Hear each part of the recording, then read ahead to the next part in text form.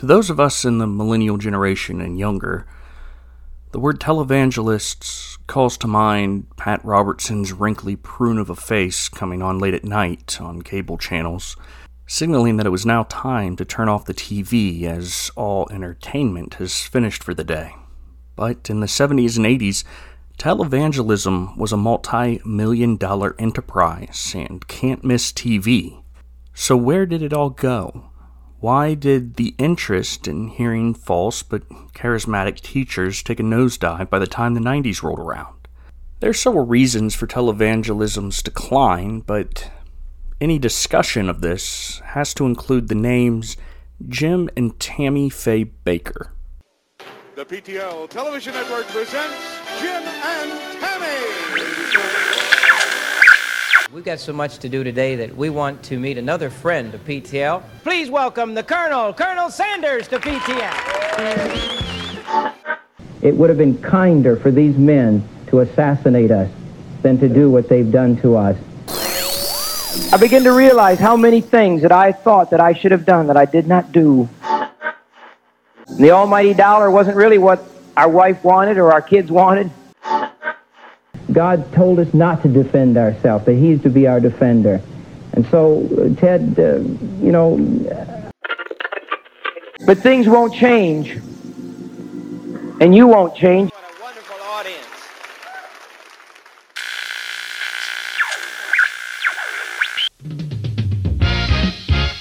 Celebrate with us, it's a new beginning. Celebrate with us, it's a winning year. With all these people here, it's just wonderful. It's beautiful. But one day you're going to shake your fist in God's face.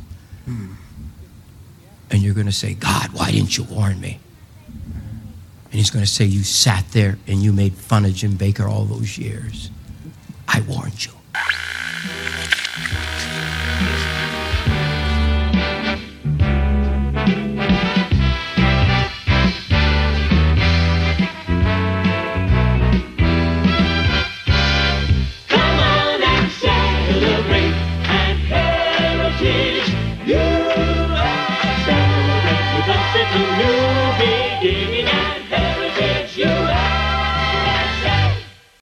God loves you.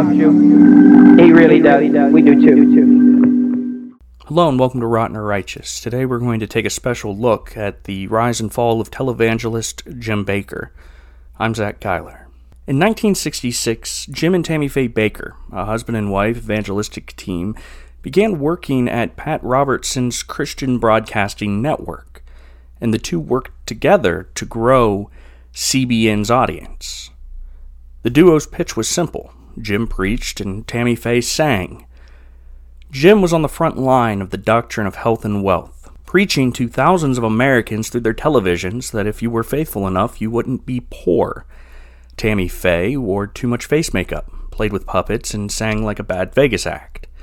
But this is apparently what people wanted, and thousands would tune in every time Jim was on just to hear him spew his health and wealth perversion of the Bible, and feel all warm inside when the preacher would sign off with his famous line, God loves you. He really, really does. Soon Bakker became so popular that Robertson put him in charge of a new primetime talk show, one that you may have heard of, the 700 Club. In 1974, the Bakkers struck out on their own and launched a network called Praise the Lord, or PTL. The network was a hit and quickly surpassed CBN's audience. Over time, the Bakkers' ministry expanded into the world of theme parks, of all things. But they opened a Bible-themed amusement park called Heritage USA, which opened in 1978, and at its peak, it was the third most successful theme park in the United States, only behind Disneyland and Walt Disney World. During this time, PTL was receiving over $1 million a week in contributions from its huge audience of viewers. When asked about what he was doing and whether or not he believed it was Christian, Bakker said, quote, I believe that if Jesus were alive today, he would be on TV. In 1979, Jim Bakker was brought under investigation by the FCC for the first time. It was in regards to misusing church contributions.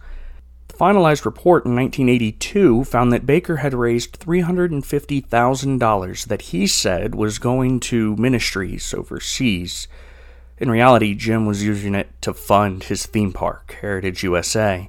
But the FCC decided to drop the investigation, and Baker sold PTL, ensuring that he was no longer under the watchful eye of the FCC personally. In 1985, the IRS discovered that in just 3 years, between 1980 and 1983, the Bakers had used $1.3 million of church funds personally. And the IRS recommended that PTL's tax-exempt status be removed. Further, at this time, Jim was selling lifetime passes to a Heritage USA hotel he was trying to build, the unimaginatively named Heritage Grand Hotel. The problem was, he was overselling these memberships, taking money on the promise of a luxurious stay at Heritage USA, a promise that he would never be able to fulfill. In spite of all this, no legal action was taken until 1987, when the Baker empire quickly came crashing down. On March 19, 1987, news broke that Jim Baker and fellow PTL host John Wesley Fletcher paid Jessica Hahn $279,000 in hush money. They were trying to cover up that Baker and Fletcher drugged and raped Mrs. Hahn, and she was paid off directly from the PTL coffers.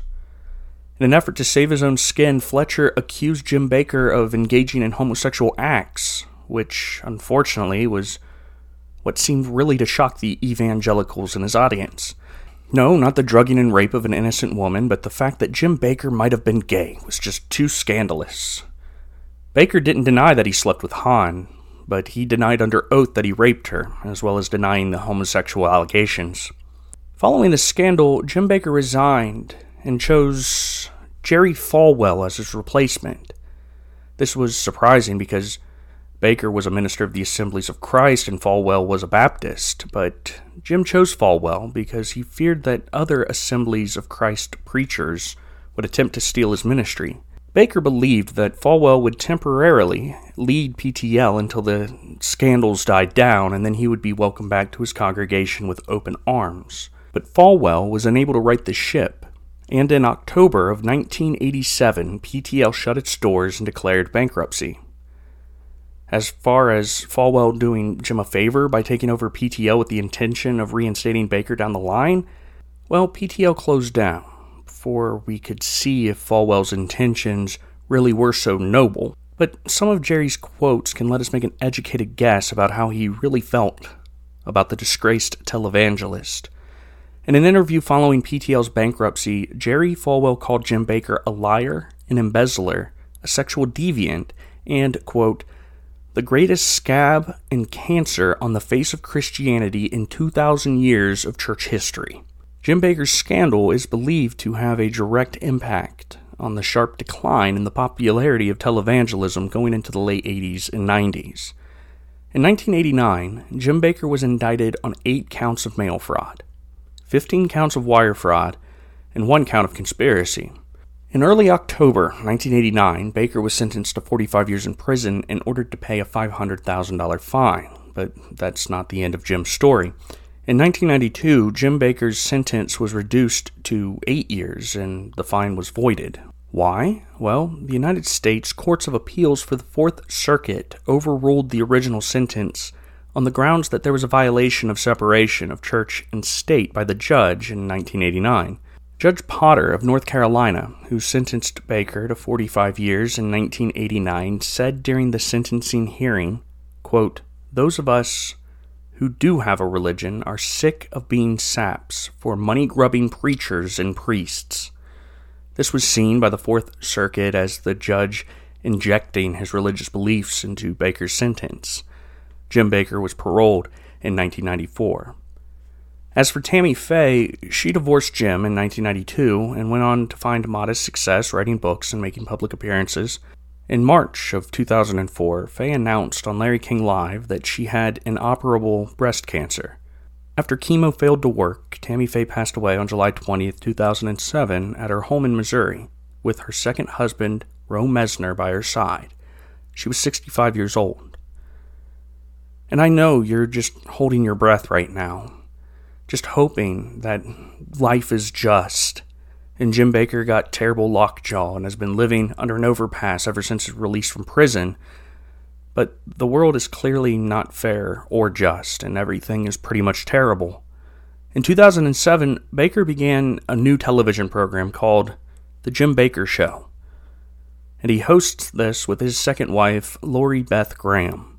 It is moderately successful, which I can only guess is because elderly people have nothing better to do than watch a maybe rapist and definite adulterer talk nonsense every day.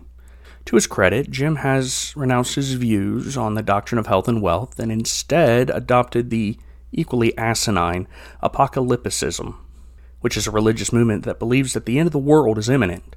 His show can now be described as a religious survivalist program, complete with Bakker selling his overpriced freeze-dried food to help his viewers prepare for the end of days. In other words, as the publication Christian Today pointed out, Jim Bakker's show now preys on the most vulnerable kinds of people and has no place on TV screens. Oh, and I almost forgot. Jim Bakker claims that he talks to God now, and a usual segment on his show is devoted to giving airtime to other liars, prophets. And to be fair, maybe Jim Bakker does hear voices in his head, and maybe Jim believes that those voices are the voice of God. But I can't help but think that some of his visions seem a little off. For example, he once said that, quote, God came to him in a dream, and God was wearing camouflage, a hunting vest, and had an AR-15 strapped on his back. Like I said, it is possible that Jim Bakker does hear voices in his head, but what he calls prophecy may just be what we call schizophrenia. Now, if Jim Bakker was honest, his business card would have a list of titles: televangelist, liar, ex-con, embezzler, fraudster, doomsday prepper, alleged rapist, prophet, and most recently, snake oil salesman. In late 2019 to early 2020, Bakker began selling colloidal silver supplements that he claimed was a cure-all. Can you think of something that we would want cured in 2019, early 2020? Yeah, that's right. He said that his silver supplement could eliminate strains of the coronavirus. By March of 2020, New York's Attorney General ordered Bakker to stop making unproven and erroneous claims regarding his silver supplement. Soon the FTC and the FDA warned that legal action could be taken if Bakker kept saying that his silver snake oil would kill the novel virus. But the feds had to wait in line, because before you could say Jim Bakker is so full of excrement that his eyes are brown, Missouri Attorney General Eric Schmidt and Arkansas Attorney General Leslie Rutledge filed lawsuits against Bakker for claiming the supplement was a cure-all. In May of 2020, Jim's second wife, Lori Bakker, claimed that the lawsuits had caused the false prophet to suffer a stroke. Thankfully, this resulted in a brief respite for the fear-mongering orator. Unfortunately, Jim made his comeback on July 8th of 2020, 2 months to the day of his medical incident. Finally, on June 23, 2021, Missouri Attorney General Eric Schmidt announced that the state and Bakker had settled their lawsuit. Jim Bakker and his ministry were prohibited from saying their silver solution could diagnose, prevent, mitigate, treat, or cure any disease or illness, and Jim was ordered to pay $157,000 in restitution to those who purchased the fake cure. Now, I would like to tell you that Jim Bakker has come to his senses, that he reported his crimes and has left public life to live in anonymity, watching Alex Jones and living off of unsold freeze-dried rations. I would like to tell you that, but unlike Jim Bakker, I am not a liar. The truth is, Jim still runs his religious doomsday prepper television show. He still claims that God talks to him, and he will likely keep doing that until the day he dies. Oh, and if you're interested, Jim Bakker's Morningstar Ministry is looking to sell partnerships to finish Heritage Towers, which is the new name given to the same unfinished hotel that he oversold in the 80s for Heritage USA. But if you ask me, it's probably a bad investment.